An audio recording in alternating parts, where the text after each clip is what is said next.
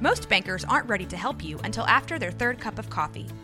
But with Central National Bank's after-hours service, you don't have to wait for the bank lobby to open to get help.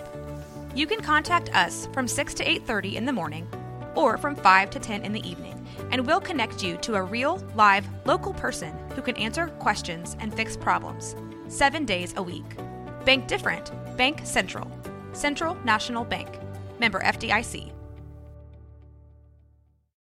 When you need mealtime inspiration, it's worth shopping Kroger, where you'll find over 30,000 mouth-watering choices that excite your inner foodie. And no matter what tasty choice you make, you'll enjoy our everyday low prices, plus extra ways to save, like digital coupons worth over $600 each week. You can also save up to $1 off per gallon at the pump with fuel points. More savings and more inspiring flavors make shopping Kroger worth it every time. Kroger, fresh for everyone. Fuel restrictions apply.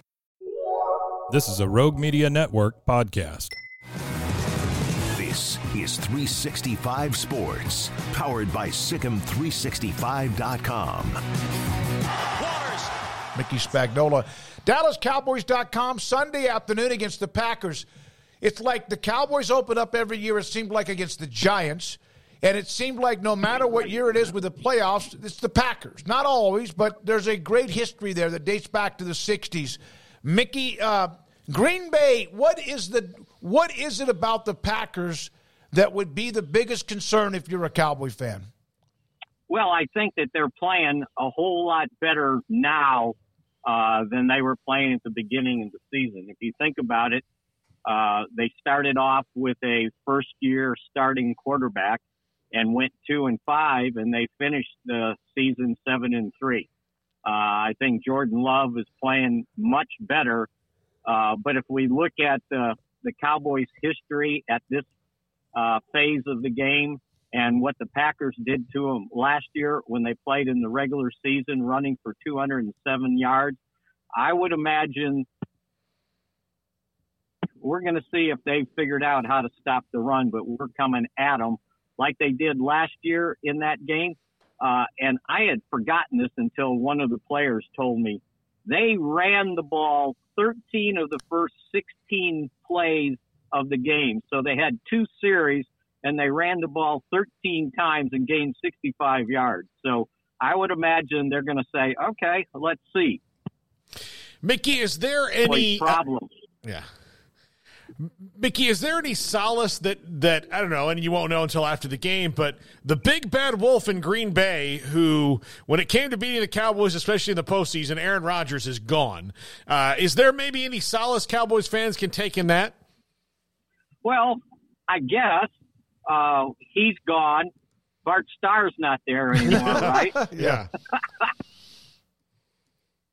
Glad at one point that Troy Aikman wasn't there. You know, it's weird. This is the 9th time they met in the playoffs, and the two teams are each won 4 games. The Packers won the first 2, the NFL championship game. Then the Cowboys won 3 or won that ridiculous Super Bowl tournament. They played the Packers in '82, and then they won 3 straight in the '90s. And then the Packers have won the last 2 games that they played in the playoffs. So, I'd rather be playing a guy that's his first year starting. Although I'll tell you what, Jordan Love, you go look, these last 7 or 8 games, he's only thrown 1 interception. So he's playing a whole lot better. So this is not some pancake that the Cowboys are playing come Sunday. All right, so obviously he's playing well. What makes him dangerous? He doesn't see, although he can run, that is not what he does. He has a strong arm. He might feed it to the wrong person every once in a while, like you said, but he's in a pretty good run. What is it about him that makes him pretty good? Yeah, I think I think you mentioned it. He's got a really good arm, and he's got this ability to throw. His arm is good enough that he can throw off his back foot. So you may think he's kind of out of the play when he's backing up, but he can throw off that back foot and accurately too. So that and the fact that if they run the football, then that allows them to get into their play action game. That's pretty good.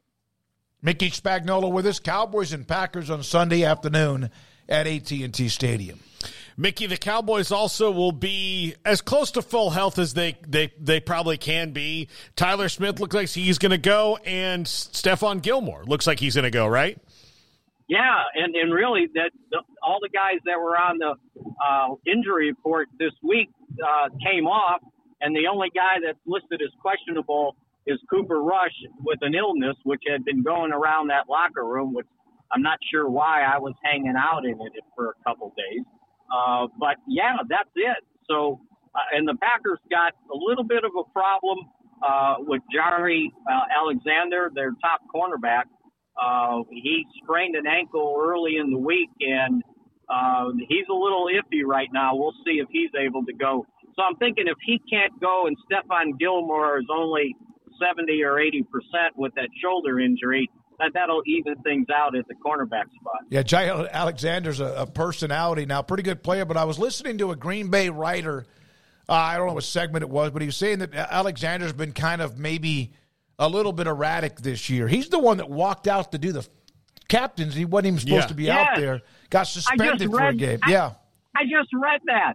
And not only did he go out there, because you're only supposed to send 3 out there, so he was the 4th, but he decided that he was the one that was going to call the coin toss, make the decision. Mm-hmm. And they had already told the other guys what to do to defer, right? And he goes out there and says, we want to play defense, which that's not what you say, right? No, ever. And so the official goes, you mean you want to defer? And he goes, well, yeah, whatever. We just want to play defense first. And the official gave him a break and said, okay, you're deferring. Otherwise, he was going to screw up the call. And they suspended him. They said there were other issues. It wasn't just that. But they suspended him for conduct detrimental to the team. Yeah, I think he's got some of the bricks or some of the flights in the elevator or whatever aren't all there for him. He's got a little bit of that uniqueness to him. Yeah. Mickey, I would say contract detrimental to the team is almost having to kick off twice in the game. Yeah, right. yeah, absolutely. In a game, and in a game, you had to win to be able to get into the playoff. Mm-hmm. Yep. Mickey, I know that he has not been prolific as the third wide receiver, as far as catching the ball, but Jalen Tolbert has really turned himself into a valuable asset for the Cowboys. He's really been quite good on special teams. I know he did catch the touchdown and appears to be a very willing and able blocker. What a jump from year 1 to year 2 for him as to contribute to this team. I guess he'd be the 4th receiver, but to contribute to this team.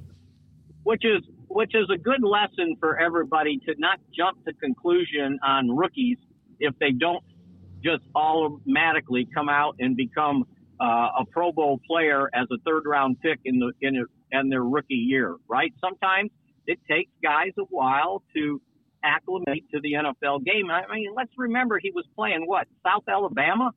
He made the jump from South Alabama to the NFL. And I think he's showing now why the Cowboys used that 3rd-round pick on him. He's pretty valuable. And he's starting to get good instincts. We're talking to Dak and him about the touchdown pass that you mentioned. It was an unscheduled play. The Dak had to move around just a little bit, and he sensed, Tolbert did, that if he kept going to his right, he was going to be covered. So he stopped, and he said, I went back to the left, and Dak trusted me and to kind of sense that. And he put the ball right past the DB's ear because he wasn't looking, and Tolbert's able to make the touchdown catch. So that kind of shows you not only his growth, but Dak's trust growing in him. Mickey, the All-Pro team was released. The Cowboys honored with, I think, was it 8 players, maybe 9? And I know that the defensive, that edge rush with Micah Parsons, you can only get 2, and so it's, T.J. Watt, and Myles Garrett.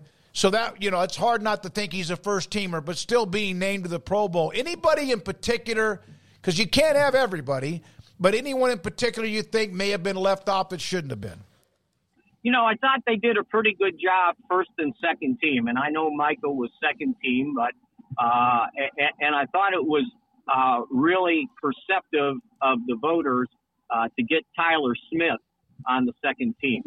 But if you looked at the NFLPA did their own voting and did their own all-pro team, and the only guys, if you were voting, you can only vote for players at your position or at a position you played against. Mm-hmm.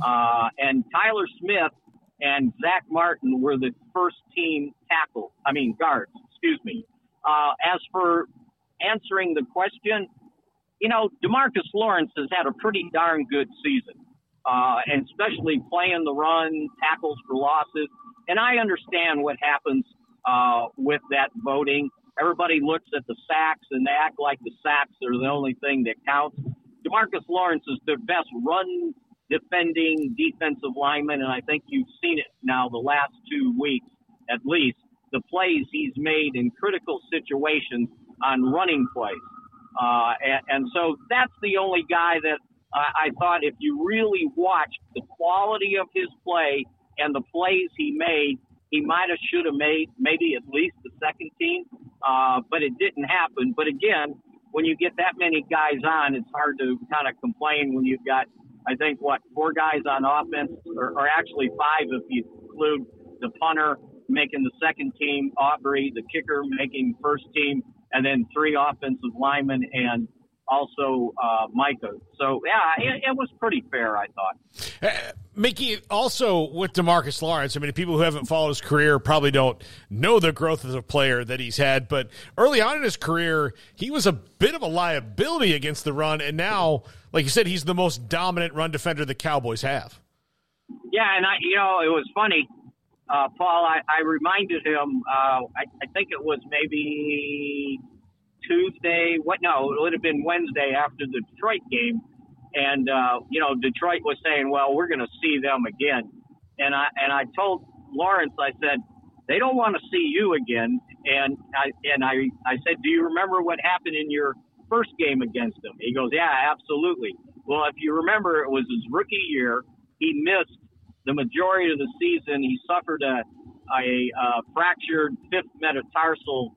I want to say it was either the first or second game of the season as a rookie. And he came back, and they got into that playoff game against Detroit, and he recovered a fumble, and he tried to pick up and run with it after he had it, and he fumbled it back to Detroit, right?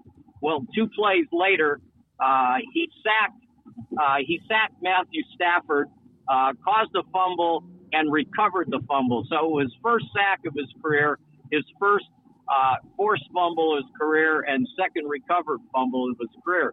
And I said, and then what you did on those couple plays towards the end of that game, I said, they don't want to see you again. And he just laughed because he remembered his rookie that game, his rookie season. I'm glad you brought up DeMarcus Lawrence because he made big plays. I know Micah gets all the attention, but he did make a bunch of disruptive and big plays, big moments.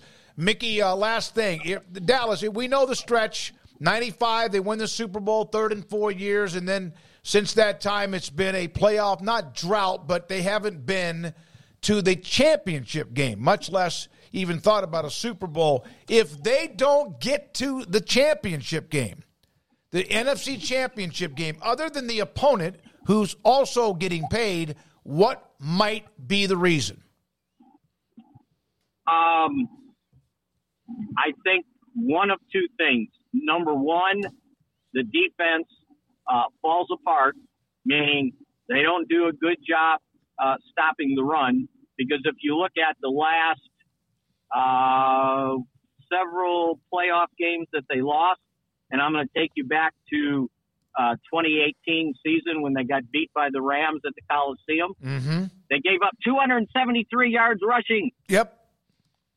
And these last games, the teams that beat them, San Francisco, ran the ball on them. So that'll be one thing. The other thing will be if the offensive line doesn't do a good job of providing protection for Dak Prescott, because you see the level he's playing and the connection with himself and CeeDee Lamb when he has time, or if he can just move in the pocket to create time and get the ball on unscheduled looks to CD, they're awfully, awfully good. So I think that's one thing, because there have been times where teams have decided, Buffalo did it, Miami did it. They decided we can't stop that that passing game playing it straight, so we're blitzing. And they've got to do a much better job of picking up blitzes for Dak to be able to function the way we've seen him be able to function this year with the second highest passing efficiency in the league.